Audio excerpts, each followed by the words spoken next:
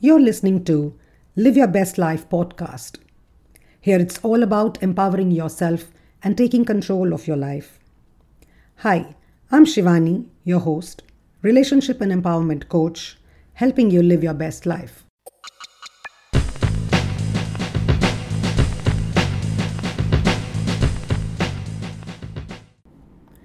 In the previous episode, we spoke about how our thinking causes stress.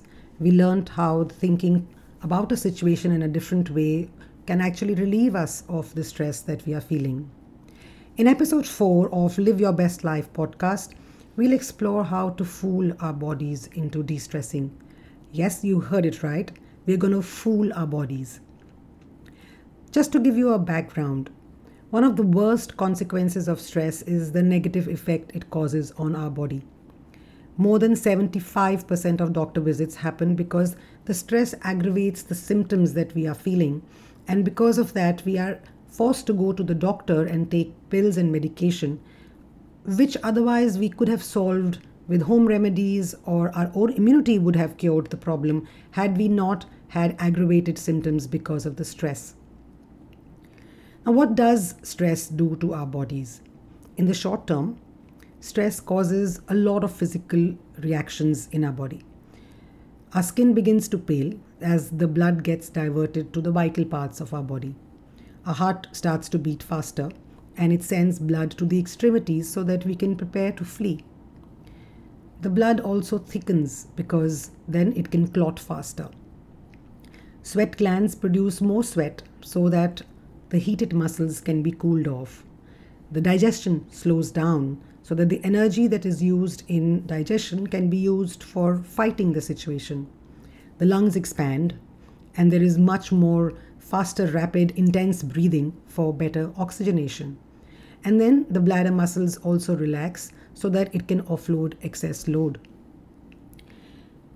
Now this happens as soon as the body detects that there is stress and it prepares to fight the stress or flee from the source of success.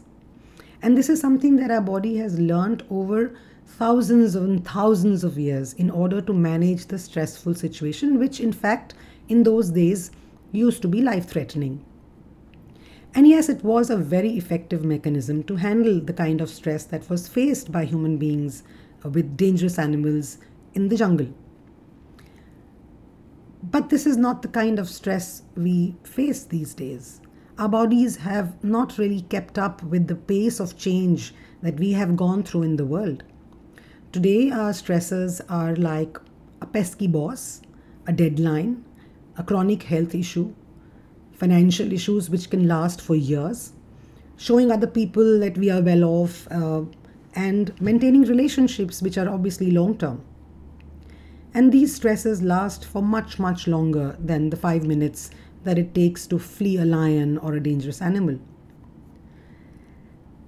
What happens when we live with stress for a long time is that it causes a lot of bodily issues. The hormones that we have in our body that make those changes happen in the physical body for the short term, they don't go back to normal levels. They remain at elevated levels for a long time, and this causes a lot of body issues and bodily harm.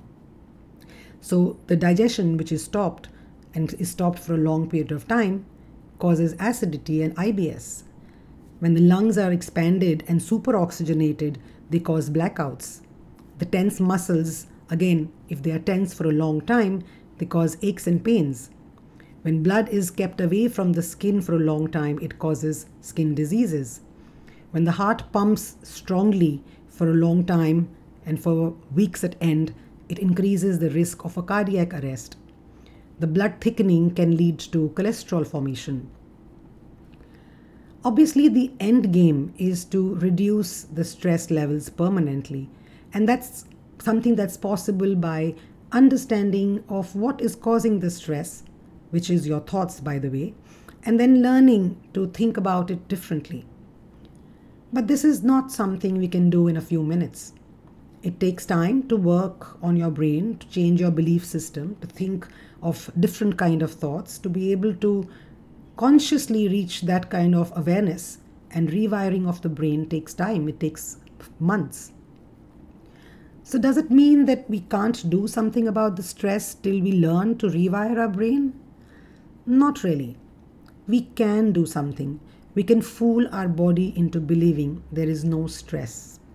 It's basically reversing the process. So, where earlier the brain used to tell the body that it is stressed and therefore the body starts preparing for fight or flight, you change certain things in your body which then tell the brain that all is well. And this leads us to basically the things that we can do to practice physical relaxation techniques. Some of the physical relaxation techniques for stress management are deep breathing.